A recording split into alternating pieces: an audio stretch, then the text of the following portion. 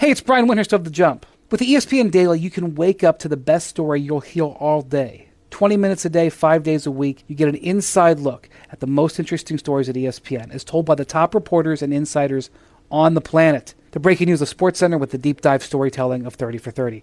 Today's episode was one I thought our listeners would especially enjoy. So please listen and subscribe to the ESPN Daily wherever you find your favorite podcasts.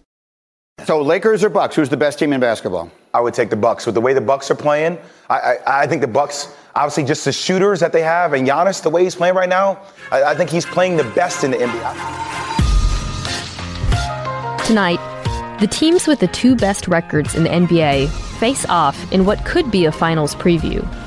One team, the Lakers, gets no shortage of media attention. The other team just posted an 18-game winning streak, has the reigning MVP, and could be the next NBA dynasty if they can just figure out a way to keep Giannis. Today, how the Bucks defied expectations and stayed on top of the NBA, and whether it can last. I'm Mina Kimes. It's Thursday, December 19th. This is ESPN Daily, presented by Dell Small Business. So, Milwaukee sits atop the Eastern Conference, and depending on what power rankings you're looking at, they're number one or number two on every list. Chris, how good is this team? There's a very good chance they're the best team in the league. Chris Herring covers the NBA for 538. You know, maybe so far you can look at the idea that their schedule hasn't been the toughest every night so far.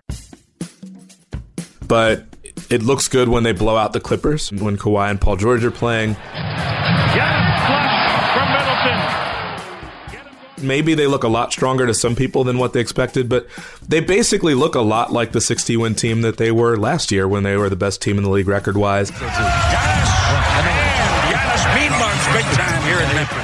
Giannis is still getting better, which is kind of hard to believe that given exactly how dominant he was last year. But the synergy between the rest of the team in terms of the way they play off him and the way they play together within a system, both on offense and defense, is just incredible. And look out, Giannis in the open floor to DiVincenzo. They look even stronger in some ways than they did last year. It's interesting that you say that, because at the end of last season, after the Bucks were eliminated in the Eastern Conference Finals, I think there was a sense amongst some in the basketball world that they were going to regress. Why was that? Well, they were in a tough spot from a free agency perspective. It's a small market team, and with small market teams, you always have to give more thought to the idea of who are we bringing back and who are we going out and getting. And they lost Malcolm Brogdon. It was kind of a choice between having to do that. They were going to pay Chris Middleton the max, and then they had to figure out whether they're going to be able to bring back Brook Lopez, who had a really great year last year. So they ended up letting Brogdon go. Well, it's reporting Malcolm Brogdon signing 4 years, $85 million. And Brogdon was obviously the rookie of the year before, had a great season, had a really strong postseason at times, and looked really good in that Eastern Conference Finals series. And so a lot of people didn't want to watch him go. Now he very much looks like he could be an all-star in Indiana, scoring 20, 25 points a game. But I don't know that you're really going to be able to tell whether they took a step forward or not until you see them in a playoff series and you see matchups really define whether or not Brogdon and letting Brogdon walk was a mistake or whether it was really the right move for them. Chris, generally speaking, how have the Bucks gone about assembling their roster? I mean, their team is built almost entirely on just a bunch of limbs. You know, I was kind of laughing about it. It feels as if basically the baseline requirement for this team is either to have a 7-foot wingspan or something close to it. And even if you don't have that, so let's say Eric Bledsoe, for instance, who's only 6'1" in terms of his height, he has like a 6'8" wingspan, which is incredibly abnormal, even for the NBA, to have a wingspan 7 inches longer than your height. So that's kind of the idea that this team has been built around for a while now. They're extremely long on defense, and so that gives them the ability to impact shots at the rim. Here's Hardaway inside, and that's a nice defense to slow things up by Ilyasova. Absolutely. And that's what the team is really built around. The idea that if you bring the ball inside the paint, we're going to make life a living hell for you in terms of trying to make a basket there. Teams attempt fewer shots against the Bucks at the rim than any team in the league by far. And what's interesting about that is that in a lot of ways, the Bucks would actually prefer you to shoot threes.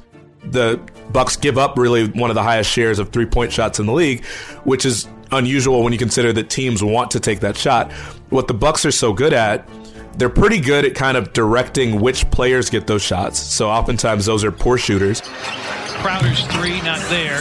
Grizzlies a franchise record in three-point attempts for the game. Your final here, Milwaukee 127, the Grizzlies 114. But also they're pretty good at forcing teams to kind of come in and shoot from mid-range. So you look at a game like the one they played against Atlanta recently. And now there are dozens of floaters being shot per game because that's what the defense gives you. Trae Young was able to take a lot of shots, but they were all forcing him kind of inside the paint. And so they're very specific about who they want taking those threes from other teams. During the Bucks' epic win streak, they lost Middleton for a couple weeks. There's been other injuries. How much of their success can simply be explained by Giannis sort of evolving into his final form? That's certainly the easiest thing for people to pick up on, especially if you're not watching them regularly. But I really think it's more than that. And I think a big part of it is the defense. You don't have to necessarily score 125 every night to be able to win when you play defense the way they do, when you have the best defense in the league. And I think a big part of it is just their strategy is so sound. The idea of if you are going to shoot threes, that's fine, but you're not going to get anything at the rim. And I was looking before our conversation at some of the numbers. Brook Lopez, I think for a while, people might have considered him to be an average at best defensive player, maybe even slightly below average. He doesn't really look the part that a lot of people think. He's not overly athletic. He doesn't move very quickly. But they've designed this defense around him and the idea that, sure, we'll let you drive if you want to, but if you do that, you're going to have to go right up against Brook Lopez, who's 7'1", 7'2". Players are shooting 17 percentage points worse than their average when they go to the basket against Brook Lopez, which is the best in the league, number one. But number two is basically the best in the database since the league has been tracking that number over the last 6 or 7 years. Nice shot. Brook Lopez gets Thompson. This defense has been stunning in the first half. He should probably be in the conversation for defensive player. It's a little bit early for that. I don't think the average person would know that, but I think it's because people tend to look at the Bucks and they look at Giannis, and you figure that he would probably be a bigger factor defensively than anybody else on that team. But Brook Lopez has been a huge factor there. It's not just Giannis. Chris Middleton has been efficient. He's probably going to make another All-Star team, and he'll deserve it. So a couple people have been responsible for picking up the slack where Brogdon left behind when he left. But it is also Giannis and how much he stepped up and how good he's been. He very easily could win MVP again this season, and again, would probably deserve it. So, Chris, this is a very well-assembled and deliberately put-together roster. It sounds like they could be set up for success for a while. This is a young team. They've got it all. It's a good roster, maybe even a great roster if they keep Giannis.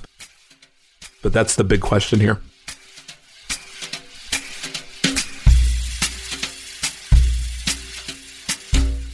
Coming up, how the Bucks are already taking steps to assure that their worst nightmare won't become reality.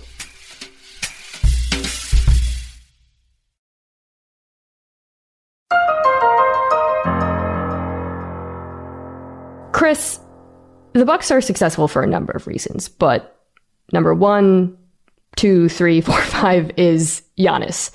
He's going to be eligible for a Supermax next summer. He'll be a free agent the year after that. How much of a concern is there that he could potentially leave Milwaukee? Oh my goodness, how could there not be a huge concern? Especially, I imagine for Buck fans, it has to be really kind of disconcerting too when you watch something like Kawhi Leonard win an NBA championship with the team and then leave anyway. I want to thank the Toronto Raptor fans. I don't have social media, so I'm not able to put out a paragraph or whatever, but granted, that situation is a little bit different. Kawhi Leonard did not play his whole career in Toronto, but I'm sure no matter what, there's going to be concern. You could probably quiet some of those concerns if you win the whole thing. What are some of the things the Bucks have done so far that seem specifically geared towards keeping Giannis? When they hired Mike Budenholzer, I think one of the first things that either Budenholzer asked to do or that the Bucks asked him to do is, we want you to sit down with Giannis. We want you to walk him through what your vision for this is. And I don't think there's a better version of an offense and frankly, even a defense that really fits Giannis better than what there is. I think the idea of keeping Middleton, who, maybe not every team would have wanted to max him out, but it was very clear that Giannis loves playing with Chris Middleton. That's a clear sort of thing that I think was there. When you go beyond that, though, you look at the fact that they went and they signed his brother. Thanasis Antetokounmpo comes in, second year out of Greece. He was as much as I like him and I like his motor and the way that he defends, he doesn't have much offense to speak of. He's very much a fringe NBA player at best, and the idea that they would take him on, it's not the first time anyone's done that. Several teams have done that before. I covered the Knicks when they did that with J.R. Smith's brother, of all people. But it is something. It is a gesture. And so I think they've shown they're completely committed to him. I don't think there's anything more they can do in that regard. But that's the paranoia that we've talked about, is the idea that how do you get someone to commit to a situation where, the noise is constantly going to be out there from the media, from the fan bases of the larger markets, from the different sponsors that work with Giannis, where if he was in a bigger market, that there are more opportunities to make big money. And there's nothing the Bucks can do about that other than to just win. Is there anything we can read in the tea leaves from Giannis's story so far, what we know about him, that might give us some clarity into what he could decide? I mean, the diehard Bucks fans will say, we remember that adorable tweet that he had a couple years ago. Just had my first smoothie. God bless America. And he spelled smoothie wrong with one O instead of two. And the idea that he got his driver's license here in America, that he was learning how to drive from, I don't know if it was teammates or coaches or what have you.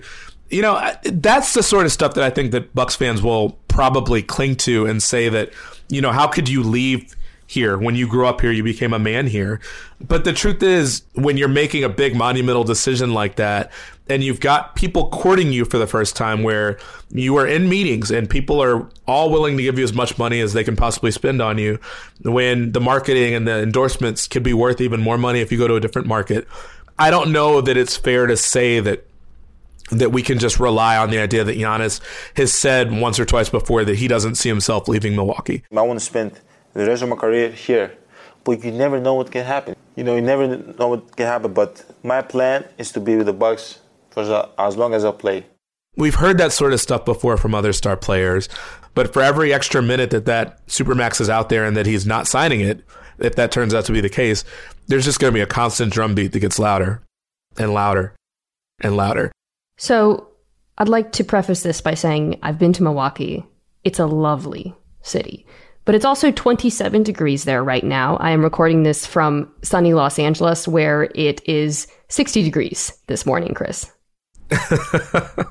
It sounds like, based on what you're saying, the Bucks' best possible strategy for keeping Giannis is winning a championship. Just winning a championship. No big deal. Easy. As you look at this team right now, how likely do you think that is? I mean, honestly, right now, they look so much better than everybody else in the East. I mean, it's pretty conceivable to think that they would be the team to come out of the East. Obviously, there's a lot of time for stuff to change between now and then. But I do think that as of right now, it seems likely that the Bucks would make it to the finals. And if that's the case, that becomes interesting too. Is that far enough, and does that kind of satisfy Giannis enough that clearly they're on the right path? I don't think there's much more you can do, and you can't make it 60 degrees in February normally in Milwaukee. I know that from living in Chicago. So, there's not much that you can do other than that. So you're saying the owner of the Bucks can't build like a giant biodome around the city to control the temperature. Are you sure? He's pretty rich. It would make it a lot more fun to come to Bucks games and to kind of bear the cold and the winters that they have if they could do that. I'm all for it.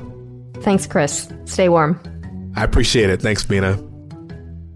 Coming up, should we really be paying for new Jumbotrons? Here's another story I want you to know. It's well established by now that stadiums built with public money, which is to say most stadiums, are a total boondoggle. Pretty much every sports economist in America agrees that the benefits flow mostly to billionaire owners and that the entire setup is a ripoff for cities and states. But it keeps happening. And now, there's a new twist. According to a story from Bloomberg's Noah Buhayer and Jesse Hamilton, two government agencies, the Federal Deposit Insurance Corp and the Office of the Comptroller of the Currency, which, by the way, sounds like something that exists in Star Wars and not the real world, but that's neither here nor there, have proposed rules that would allow some sports teams to pick up tax breaks on stadium improvements by claiming it would help people in poor neighborhoods. It all goes back to something called the Community Reinvestment Act, which was created in 1977 to encourage banks to give loans to people in lower income areas. The two agencies are attempting to modernize the rules by doing things like giving banks credit for supporting art centers or installing new factories, or financing stadium projects like a new gigantic video screen.